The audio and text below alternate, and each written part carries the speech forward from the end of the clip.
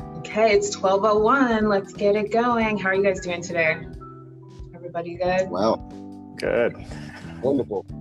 Starsky already had his walk. Well, good morning, good afternoon. Good afternoon, everyone. Thank you for joining our second panel. In today's webinar, we're going to talk about real estate and how real estate can be a tool to build generational wealth. In our first webinar, we talked about investing in the stocks. That was the first part, but now we're going to talk about generational wealth of utilizing real estate. Now, I, for one, do not own real estate. I would love to own real estate. I have no clue of the process, so hopefully I'm going to be educated myself through this whole process. With that said, I would like to introduce the speakers. We have Imad, who you might be familiar with from our last panel. We have Sharon, and we also have Dexter. So that's we're going to kick it off this way. So I'm going to allow you guys to introduce yourselves, and we go this way. Okay. Imad, do you want to go first, or you want me to go first? Who's up first? Sharon, you're up first. Okay. Hi, everybody. I'm so grateful you guys are here today. I want to welcome you. My name is Sharon St. John. I am a broker here in Los Angeles, California. My brokerage is called St. John Estates, and we help individuals buy, sell, invest in real estate in the Los Angeles area. All right, Dexter. Hi, good afternoon, everyone. My name is Dexter Craig, and I'm a real estate broker in New York. I cover the Syracuse and Rochester market. I've been in real estate probably about 18 years, and I cover commercial, residential, and corporate real estate. I help individuals and companies buy, acquire property, and dispose of property. Good afternoon, everybody. My name is Dr. Imad Rahim. I'm one of the co-hosts on this program. I am a business professor and a college dean, and I focus a lot on startups and entrepreneurship. I guess I should introduce myself, right? My name is Starsky Robinson. I am a digital marketer. My background is doing digital marketing for Beats by Dre, for Nintendo, and a couple other digital as well as entertainment companies. But the focus of this whole group is to talk about building generational wealth among Black and brown people. There is an issue that there is a gap between those that have and those who do not have, especially within our community. There's a gap between Black and brown people of having any type of sizable wealth and or ownership in even companies compared to our white neighbors. And this group is to help eliminate the wealth gap. And this is what this group was created for. With that said, I'm going to hand it over to our experts in real estate and allow them to walk us through what they have to educate us. Good, thank you. Thank you so much for that introduction. Like I said, my name is Sharon St. John. I'm a broker here on the West Coast. And today, Dexter and I are going to be talking about investing in real estate, using real estate as a tool to, like Starsky said, address that wealth gap and increase the wealth in the Black community, the brown community. So Dexter and I talked offline, and we said, what are our two objectives for this webinar? One is to introduce individuals to all the opportunities. I mean, we're not going to hit all the opportunities, but we want to introduce the vast amount of opportunity that is available within the real estate community. I'm hearing a little feedback. Are you guys hearing that? Yeah, I hear the feedback too. Yeah, okay. I'm on mute, so it's not coming from me. Okay, I'll adjust on my end. Okay. Is it because you have two screens being shared? No, not like I heard someone else talking. It was like a participant talking, but yeah, okay. Okay, and the second objective, moving right along, is to begin the process of wealth building through real estate ownership. Dexter, am I leaving anything out? No, you pretty much covered it all, Sharon. Okay. Because this conversation is targeted to the Black and Brown community, I wanted to put the context of real estate within the history of the United States, okay? And there's a lot going on with conversations about race and racism and systemic racism. And so let's just draw attention to the numbers. 155 years ago was when slavery was legally abolished in the United States. That's not 1,000 years ago. That's not, I heard a comedian say that's like 3 people ago, it's relatively recent. I always, since we're talking about investing and wealth building and wealth generation within the Black community, I also like to always bring up the Black Wall Street, where the dollar circulated between 60 to 100 times before it exited the Black community. I mean, Ahmad, you're a professor of business, add on if you want to. So, but like, just to put this in the context, the Black community did build wealth. And then it was the target of extreme racist terrorism. Yes. So the race massacre and the Tulsa massacre in 1929 literally burned down blocks of Black Wall Street. People were homeless. The businesses were lost. They estimated to be about $20 million worth of money burned to the ground during that massacre. Okay, and again, this is not decades, or well, it's 10 decades ago, but it's within 2 people ago. This is the context of Black wealth in America. So I have a question. Mm-hmm. Is it safe to say 1 to 2 generations ago, more Black and Brown people own real estate than today in this generation? And we've been seeing that statistic flying around, and yes, that is true. But what I'm trying to do is not just say, why is this happening? I'm trying to put the conversation into context. So there's a history that's involved, and 50 years after slavery, we saw Black Wall Street, and then we saw a very intentional reaction towards it. Okay, a very intentional response, deliberate response of destroying that wealth that was created. Okay, so yeah, there were systems that were built to prevent Black people from regaining that type of success. Today's hot topic is systemic racism. That's what we're seeing in the news. That's what we're uncovering about in the media, in the police system, in the criminal justice system. But let's talk about it within the context of real estate, because it is also there.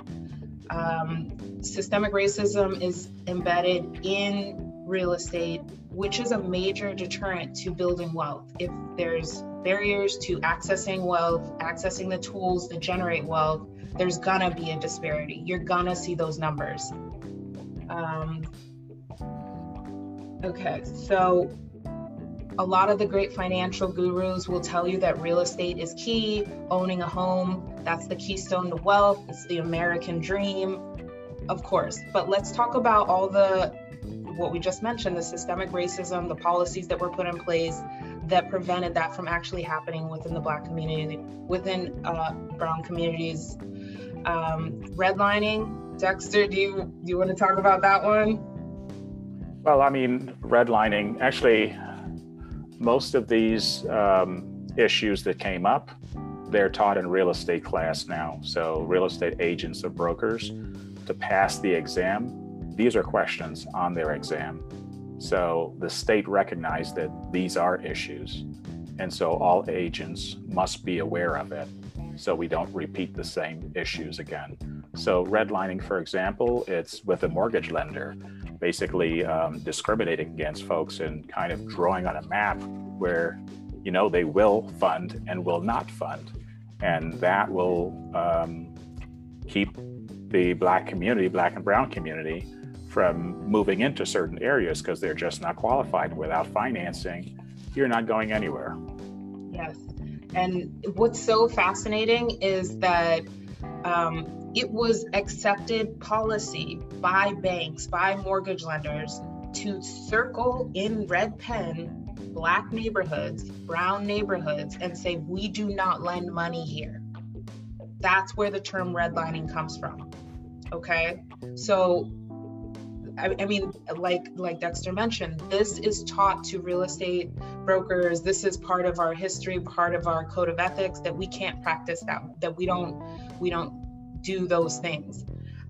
Steering is another common practice where the real estate agent or the mortgage lender, the real estate professionals will steer the client away from certain neighborhoods. So based on your skin color, I'm going to bring you over here and show you that these are properties that people like you would like. Yeah, that's a no-no. And that may happen in some instances still, but you as the consumer, you have a right to just tell the agent. So if, let's say Syracuse, for example, you want to buy a home in Manulus, and the agent said, no, why don't we check in Syracuse? You can insist and say, no, that's what I want. And you can insist on it and look at properties in Manulus, as opposed to having that agent steer you. Right.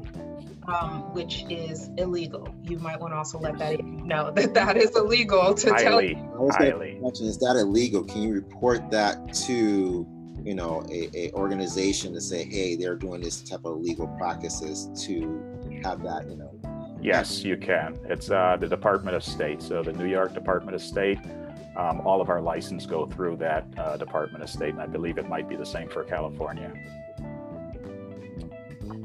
Well, it's really important to say that, yes, we can report them, but this wouldn't even be an issue if it wasn't happening. This would not be a law to be broken if it wasn't happening to begin with.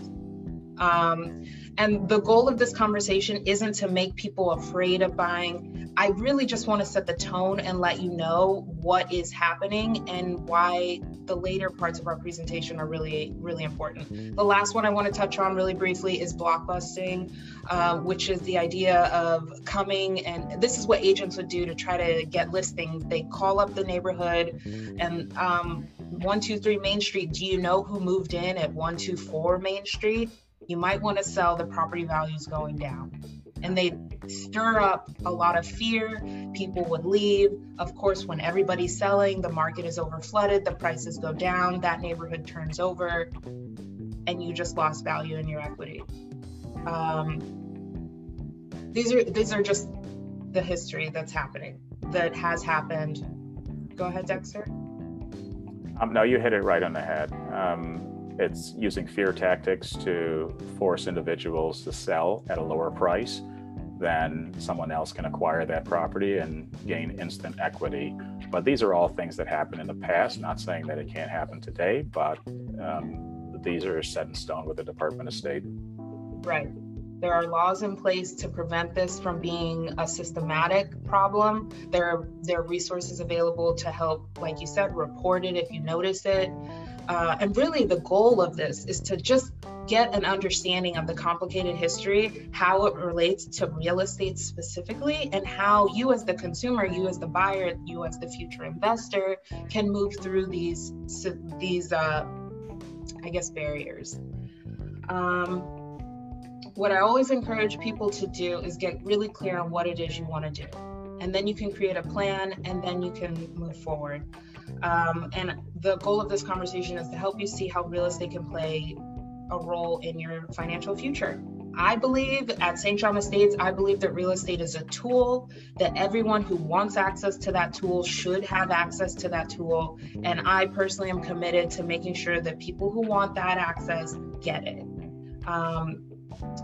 Dexter, did you want to comment about what you wrote here in your quote?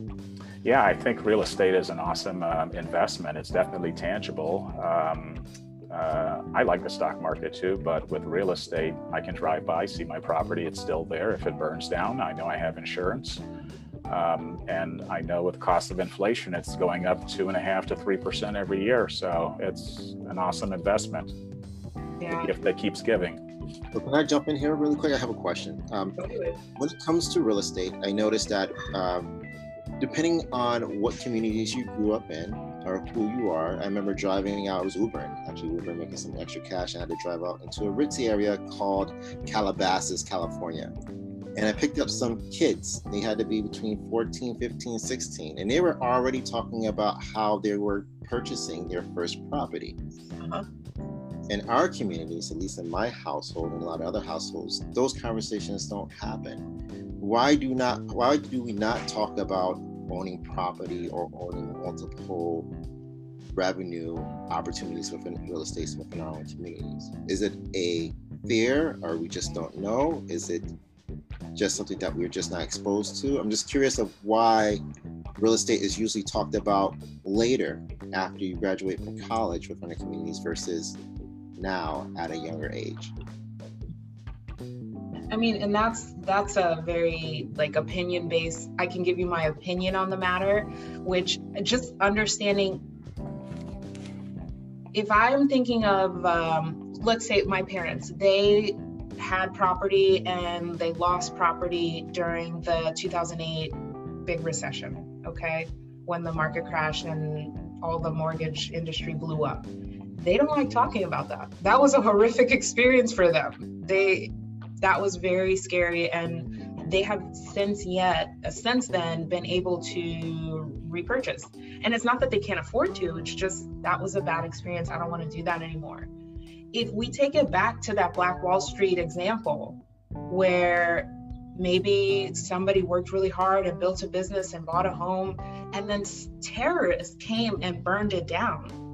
Is that something you're going to relive over and over again with your children and like reinforce to them?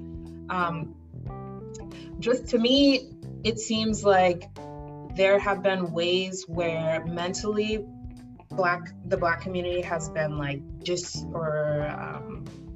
encouraged to stay away, if we could put it like that. And that's kind of the residual effect. Dexter, do you have a different opinion?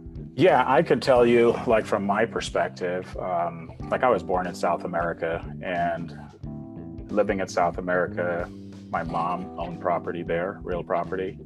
My aunt owned real property. Coming to America, we lived in apartment buildings for majority of my younger life, and I did not know the concept of owning property. All I knew was apartment, the rent is due, cut the landlord a check on the first of the month. But as I got older, I just stumbled on real estate, and it seemed complex at first, but it's literally the easiest thing. It's really hard to screw up a real estate deal. So I think it's lack of knowledge and fear. Yeah. All right, so now help us to set us with knowledge of why we should own property. Take us through this process of why, as a community of beautiful Black and brown people, why we should start owning today. I love that question, because that's why we're all here. We want financial security. We want to build a solid foundation for our future, our kids' future. Real estate is a major vehicle in that process. This is a quote that I love: 90% of all millionaires become so through owning real estate. And like Dexter said, it's not that complicated. Let's have the conversation. Let's talk about it right now. Yeah, I think Starsky too, if you have the mindset and saying that my kids will never rent a property, because literally when you rent, you're throwing the money away. You have nothing to show for it. So you pay for that month and your money is gone. But owning property, you're actually investing it in something tangible. So you're building wealth. So if you need to tap into that money at a later date with the equity to buy something, that money is available.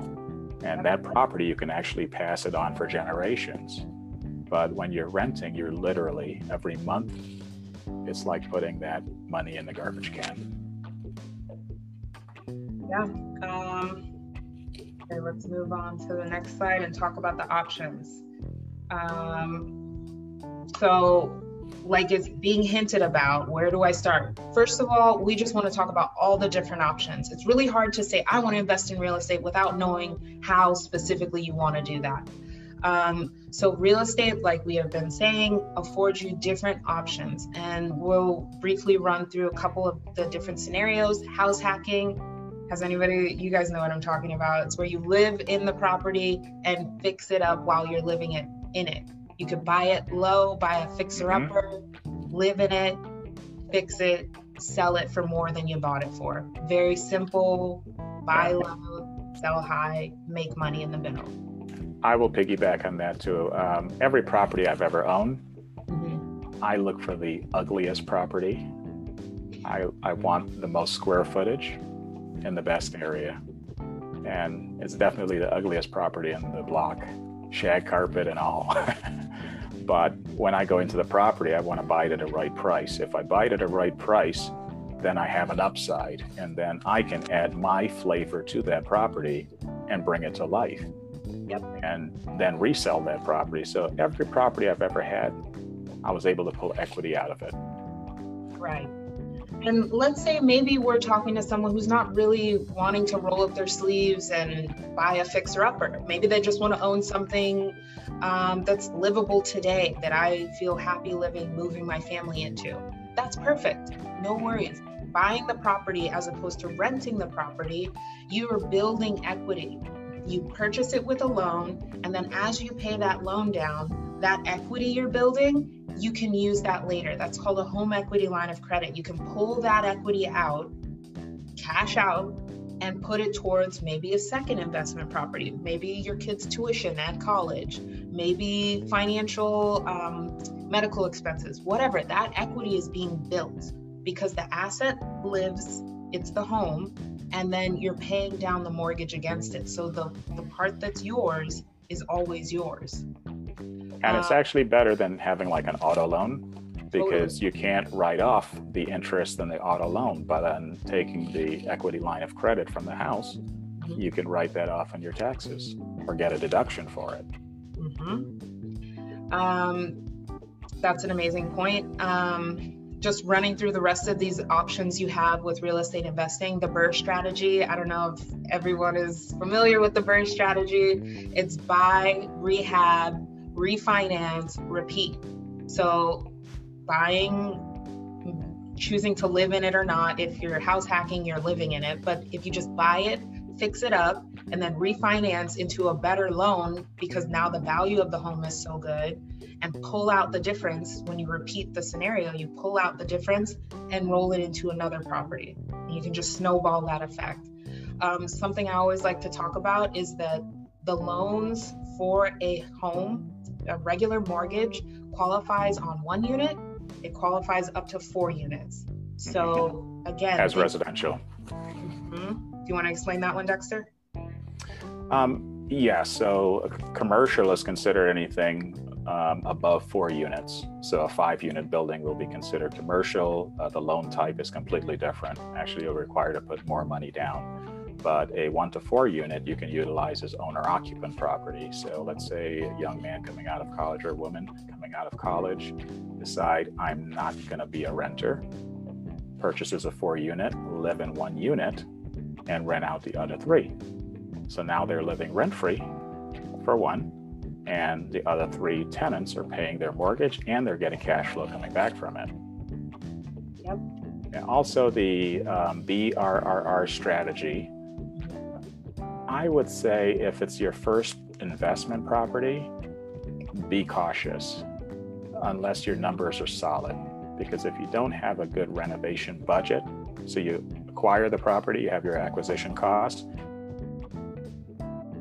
If you don't have that tight renovation budget, that can get out of whack real quick. And so you might over-improve a property. Yeah. So do it with guidance. I think all of this is, you need to have guidance. Yes. You should definitely not be playing out of your financial league.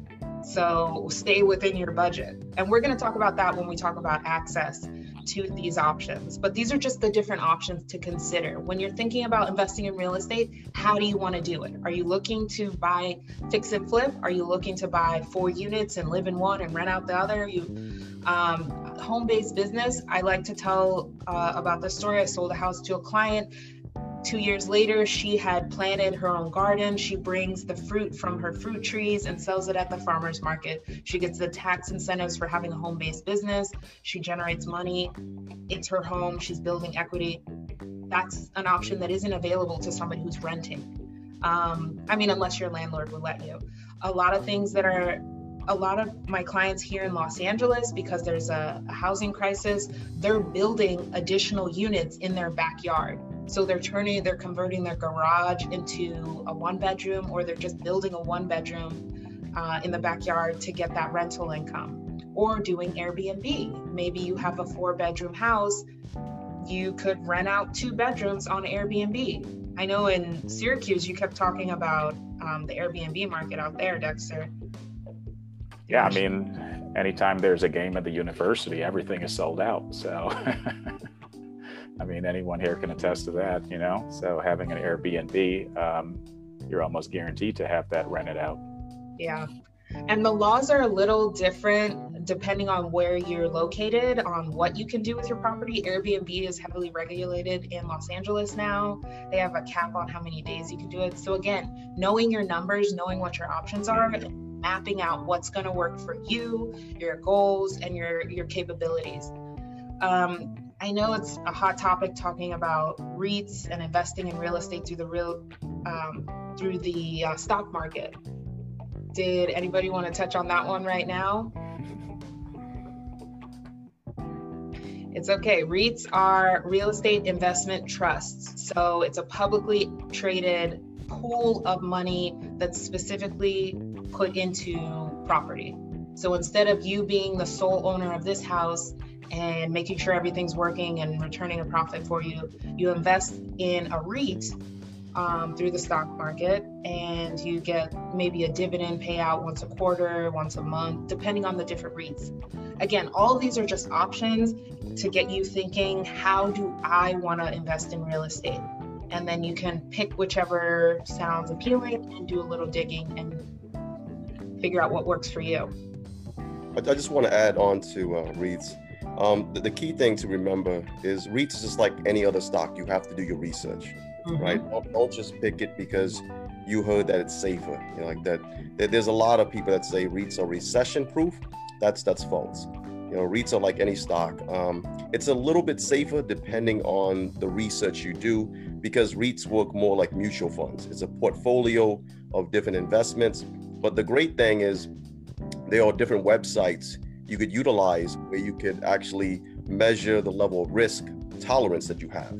And based on the risk tolerance, they would identify certain portfolios that match with your level of risk, right? So whether you want to invest more in apartments versus commercials versus real estate versus rental versus retail and things like that. So that's important to identify. And if you are investing outside of the stock market, because there's private equity firms that also manages REITs, make sure you do your homework on the company, not just the investment that they are involved in, but make sure you check the Better Business Bureau, do some research on their LLC, on their history, right? Several of these companies have transferred over to larger firms, or they changed their names in the past, and those are like red flags that something's happening, something's not right. Some of them will tell you they have a better return, and that might be so, but their risk is a lot higher because they're not insured like a lot of the companies on the stock market, right? Once again, it's just to make sure that you do your research, you ask those questions. Remember, it's your money, it's your retirement, it's your future. So just make sure you ask all the questions before you put your money in there. Yeah, I can echo that. Any type of investing you're doing, whether you decide to go with real estate, whether you decide to do day trading through the stock market, you have to learn what to do. The last one I'm gonna just quickly touch on so you're familiar with it is syndications are when a group of people pool their money, leverage the larger amount to invest in something bigger. So there's crowdfunding syndications that are really exciting right now. It allows you to put a small amount of money into a big pool to do the same type of investing and get a return. Okay, tons of options within the real estate market. Dexter and I offline would love to talk to you specifically and help you hash out any of these questions you have. I thought it might be helpful to some of our viewers. I know a lot of people in the group were asking, is it better to buy or rent? And this is just a very simple scenario that Dexter's provided us. Do you want to touch base on this, Dexter? Sure. I just wanted to see the money associated with renting a property over a period of time versus owning a property over a period of time. So in this scenario, let's say in the Syracuse, Rochester market, a 3-bedroom home rents for $900 a month. Over 60 months, 5 years, you would have paid out $54,000, and that's saying that your rent is flat for 5 years, which it's not. It'll probably increase 3% per year. That will be the escalation rate for the rent. So that's $54,000 that you're not going to see again. On the other scenario, owning a property, you bought a property for $100,000, and in Syracuse, Rochester, you can get a decent property for $100,000, 4% interest rate, 3.5% down using an FHA loan, and about $4,000 in taxes. And these are a little on the higher side, but your mortgage would be $860 a month, and that's your principal, your interest, your taxes, and your property insurance. So that's your one payment, and you'll make that every month. But a portion of that money will go towards the principal. So initially in the loan, you'll pay more towards interest and a lower amount to principal. But let's say you wanted to pay your mortgage down quicker. You can pay $900 a month if you wanted to and pay it down quicker, but you know it's going, you can add that additional amount to the principal to get it down quicker and build more equity. And the benefits of renting versus owning a property, with renting, it's not much benefit associated with it because you don't have the ownership interest in it. You can't do anything with the property. It's subject to what your landlord limits you to. You can't paint the house whatever color you want. And you're not building any equity in it. But in owning the property, you do have the tax benefits. You do have the ownership interest in it. You have equity, and you control the use of the property. And you can pass it on to future generations too. So if you have a 30-year mortgage, you paid it off, pass it to your kids if you wanted to, and all your kids would have to do is pay the property insurance and the taxes. There's no mortgage involved. And they have equity they can leverage to buy another property if they wanted to. This is interesting. I'm also curious because I live in Los Angeles. I know some of us live in New York City, Chicago, and other major cities. How much is the difference? You know, I would love to see something that's comparable to where I live, but I guess I have to speak to one of you individually. We're in a COVID environment. It's a COVID world. There are grants being issued out. There are loans, housing loans being put on hold. Is it a good time to buy right now?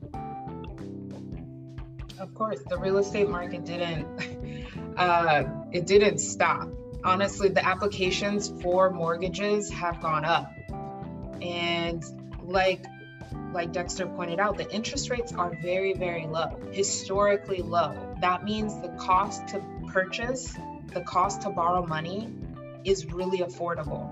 Anytime that happens, it's a good time to buy, unless you're going in all cash. Then you want to buy when everything's cheap. But if you're going to take out a mortgage, it's a good time to buy when the interest rates are low. And with regards to COVID, there are just new regulations that are going on. If anything, I'm seeing a lot of people like getting nervous and preparing for a correction. So they're wanting to put their property on the market. I know it's a little bit different where Dexter is. Do you want to comment on that? I guess, first of all, at 3.5% interest rate, that's literally like free money. If you're back in the 80s during the Reagan era, interest rates were around 15, 16%. So when you're looking at a 3.5% or 4%, I mean, that's definitely free money. So it's always a good time to buy a property, because every year that property cost of inflation is going to go up at 2.5% to 3%. It will accumulate. Right. So since we're moving into the money conversation, I want to be mindful of the time so that we do leave time for specific questions. But let's talk about the money. So there's all these options in real estate. How do I get access to them? Like we already brought up, the mortgage rates are amazing right now. They're super low. That means the cost to borrow is very affordable. Okay. If you are a veteran, the VA loan, first of all, thank you for your service to this country. As a perk, I guess, you have access to the VA loan, which is no money down, 100% financing at a very competitive interest rate. So access to owning a home, you literally just need your next month's rent and proof of income. You qualify for the loan if your credit score is good. If you can qualify for the loan with your income and your credit, then you can not pay your rent, but pay your mortgage the next month. You don't need to come to the deal with a lot of money down. It's 100% financing, 0 down payment. FHA loans are, the Federal Housing Administration said, hey, we want to incentivize people. We want to encourage home ownership in America. So the federal government said, we'll back the loan. We're the co-signer on the loan, essentially. And the FHA loan is targeted for people who are buying a home for the first time. And they've reduced the down payment to 3.5%. So when you hear people talking about 20% down, maybe some loans for sure, but there are options where you can just have 3% down. So 3% of that $100,000 property that Dexter said was $3,500.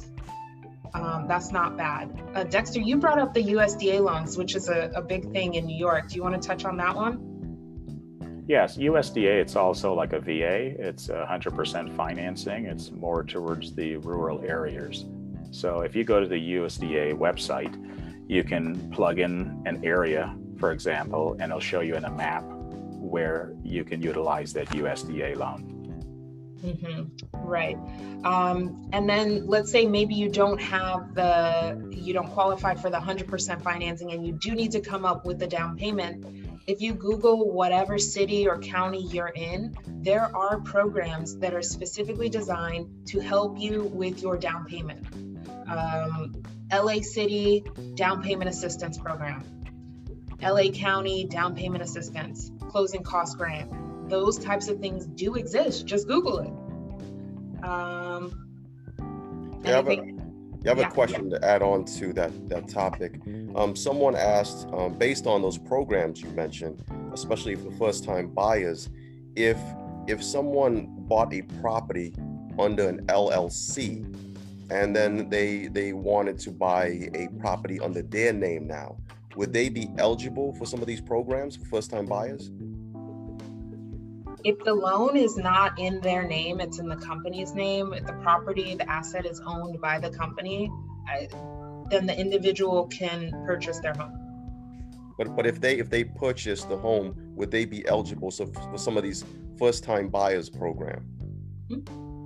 Yeah, so if my business owns property, but me, the individual, I own no property, I don't have a mortgage in my name, then when I go to my mortgage lender, they're gonna pull up my individual balance sheet, my ownership record, and I'm not gonna have any property. So yes, me as an individual, I qualify for an FHA loan if I, as the individual, do not own property. And even you can qualify for an FHA loan if you've owned property in the past, but it's been 3 years and I don't have any property now. So my parents, like I mentioned, they owned property during that last recession. Right now, they're eligible because they haven't owned anything for the past 3 years. Does that make sense? That makes sense. So that's how come a lot of these athletes, superstars buy property under a LLC or a trust because they can buy more property. Is why this is like I don't want to say this is a loophole, but is this an advantage to any business owner or any family to be able to buy multiple properties? I would add one thing to Sharon. If you purchase with an LLC, there are few banks and credit unions that will allow you just to purchase it as an LLC without making you financially liable. So you would have to back it in certain cases where it's in the corporation, but you will have to be on the loan also, backing it, insuring it. So Right. in that case, you might be partial owner. But the benefits of an LLC, investment properties, for example, if something happened to the property, you need it to be an arm's length transaction. So if you have your business and your personal home, you want to keep those two separate. So LLC offers that level of protection. And there's different corporations that you can create. You can do a S corporation or a C, which is too huge, but the S or the LLC, it's ideal for the real estate. LLC is more common though. And I will say, so that's a little bit, the reason people put their assets into LLCs, and we'll talk about this when we talk about like building the wealth that we pass forward, generational wealth, is the LLC is designed to protect your asset. It's designed to separate you from your assets. So if, like Dexter said, if you have a bunch of real estate investment property and it's held in the LLC or the trust or wherever, and something happens where the business is liable, whoever's suing will only be able to sue that company, the LLC. That's why LLCs are formed, to protect you, the individual, from liability that may be generated out of the business. And when you're talking about purchasing, it's not that you need this loophole to do multiple deals. Like we mentioned in the options before, you can just pull out the equity and do it all over again. If the numbers make sense, there's a way to do it. You don't necessarily have to use an LLC. And just to wrap, I was going to say there's another question that ties to this LLC conversation. If someone owns properties in a few different states, should they convert them into an LLC? Is there an advantage of doing that versus owning them individually outright?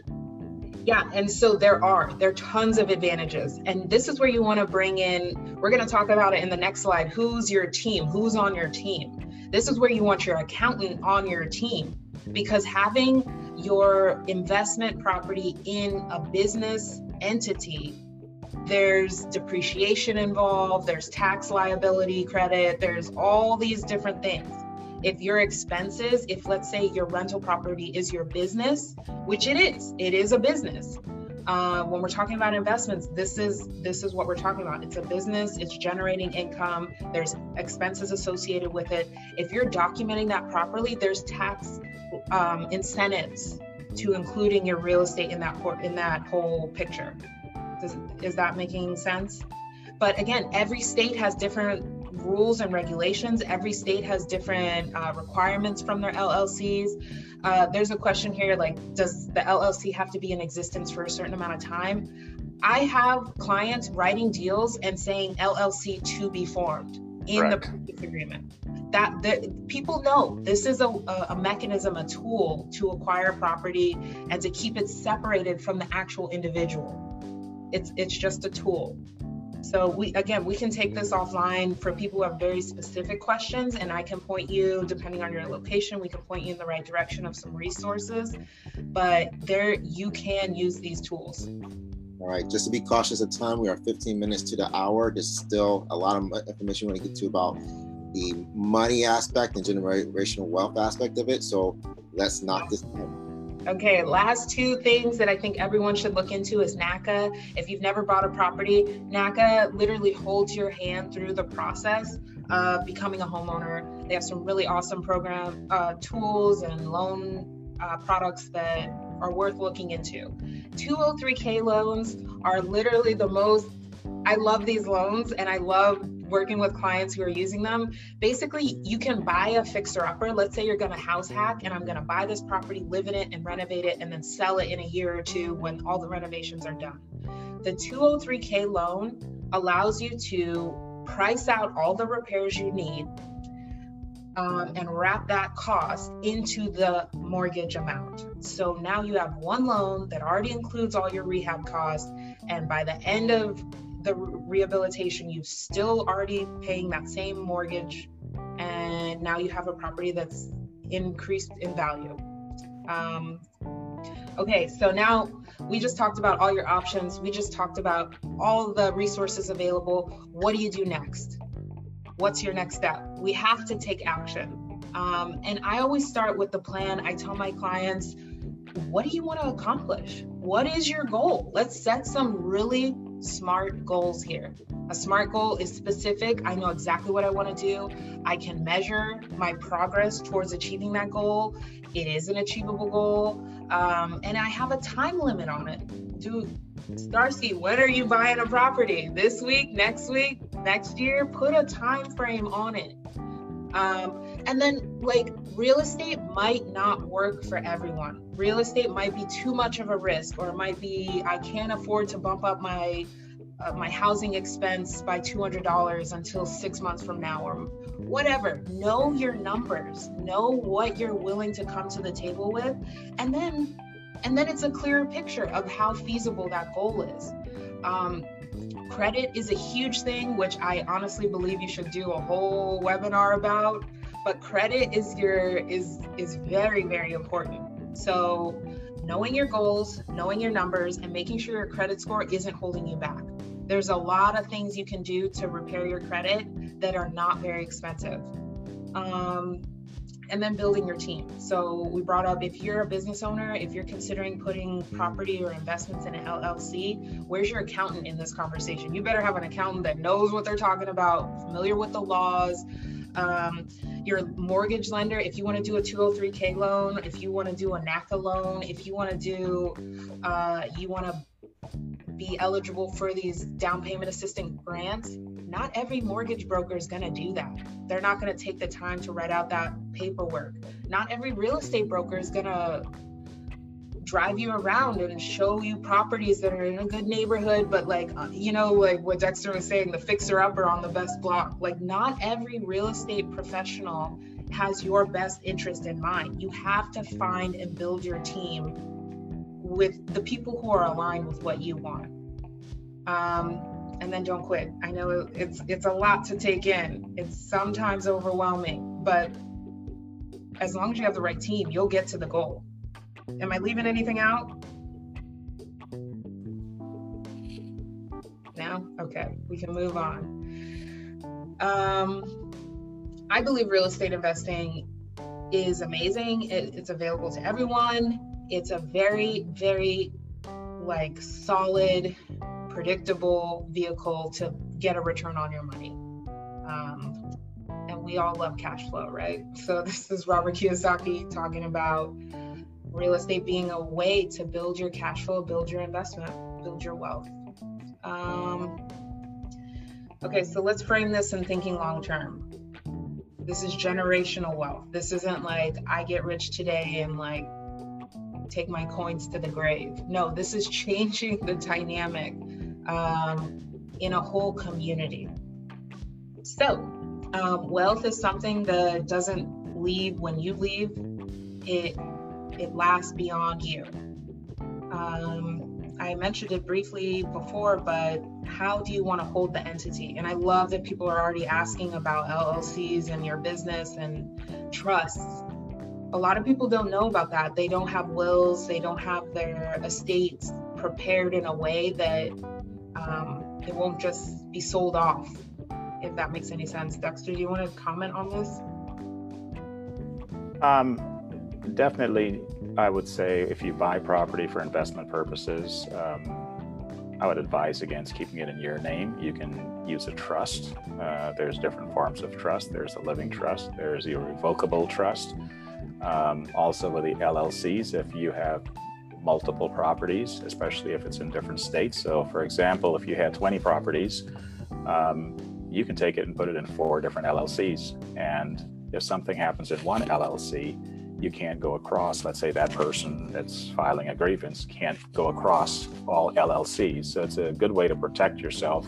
And that's what actually developers do. So if they create a subdivision, that's under one LLC, and they create another one, that's under a different LLC. So if something happens, everything is not in one location. Right, and it's like a business is kicking out income.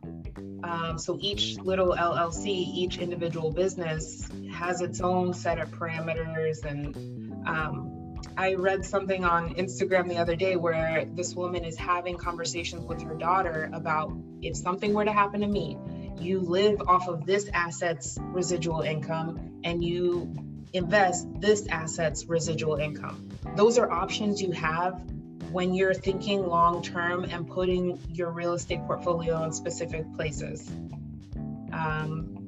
And Dexter brought this up from the beginning, the tax incentives for owning a home, amazing. The tax incentives for owning investment properties, amazing. And even I was talking with my mother the other day, you can direct your IRA into real estate investments. It doesn't have to just stay in your 401k and be in the stock market. There's so many options available to you. Talking with your accountant, your mortgage broker, your real estate broker, to understand what your options really are. I see you guys unmuting. Do you want to chat? Am I talking too much? I can add to it. I would say that if you're now starting out as an investor, my recommendation, first and foremost, is don't quit your day job. Keep your day job. And use real estate as a way of building another stream of income. Your first property you acquire, every month the rent comes in. Let's say the mortgage amount is $200 you pay and you're collecting $1,100 in rent. Let that money sit in the account. Use it to pay the taxes and the overhead, because this is a business. Don't use the equity. Use it to reinvest. So once the rent comes in over a 12-month period, use that money and buy your next property. So now you have two properties, so what we call two doors, that's generating $12,000 a year, $24,000 a year, and let that be your goal, to get as many doors as possible. So if you can get 20 doors and you're getting $12,000 per door a year, I mean, that's good cash flow. And I will add on to that, good cash flow is amazing than having a chunk of money in the bank that is losing value with inflation.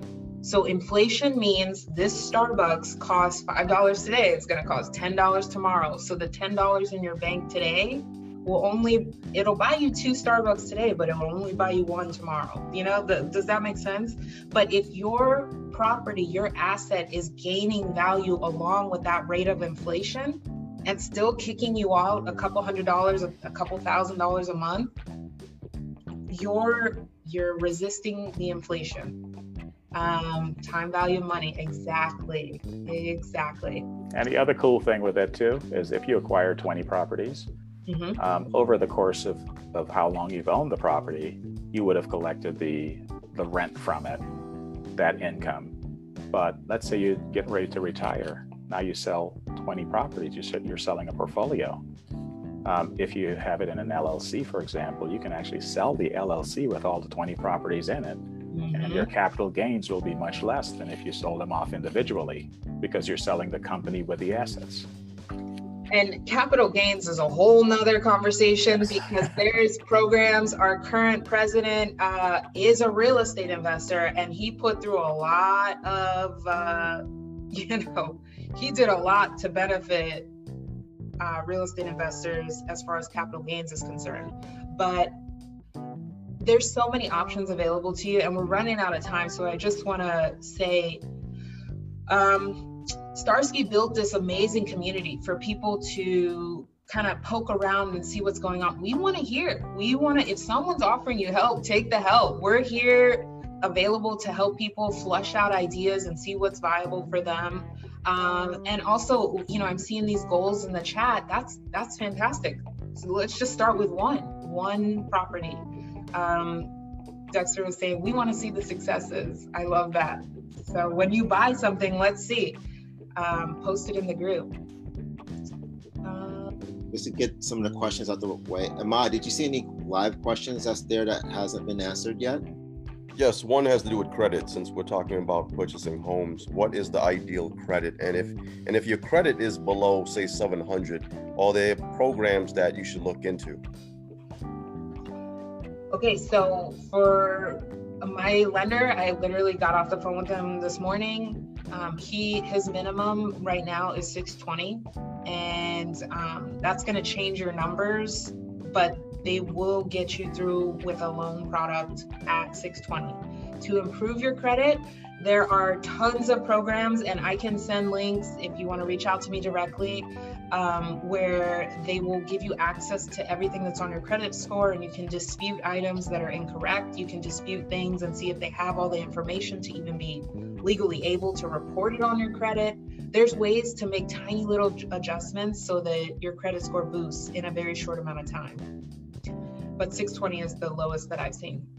Okay. Another one says, are you still paying for PMI when taking out an FHA loan?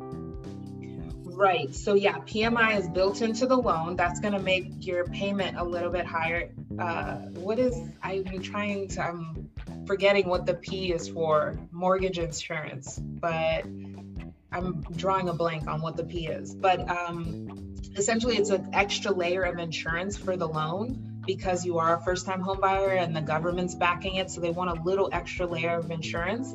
But you do have to pay that for a year at least, and then you can opt for it to get out.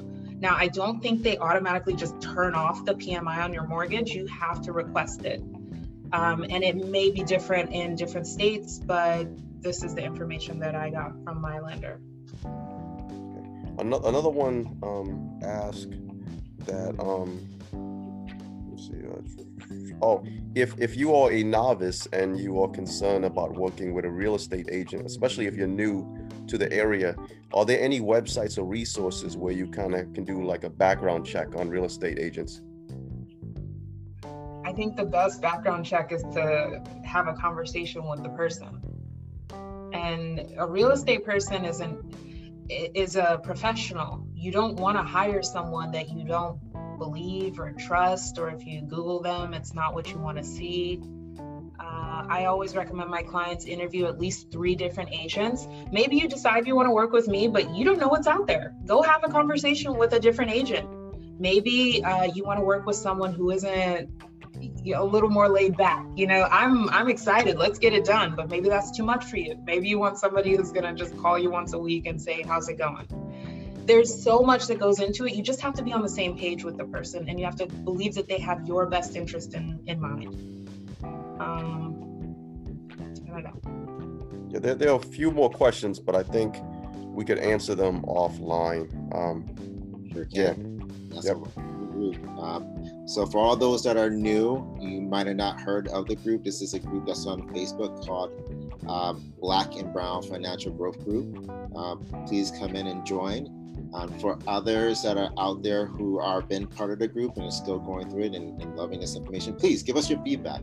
Feedback is important. We want to hear from you. We want to hear your questions. We're trying to cover all things that are assets. That includes stocks, that includes mutual funds, that includes real estate, that includes other things.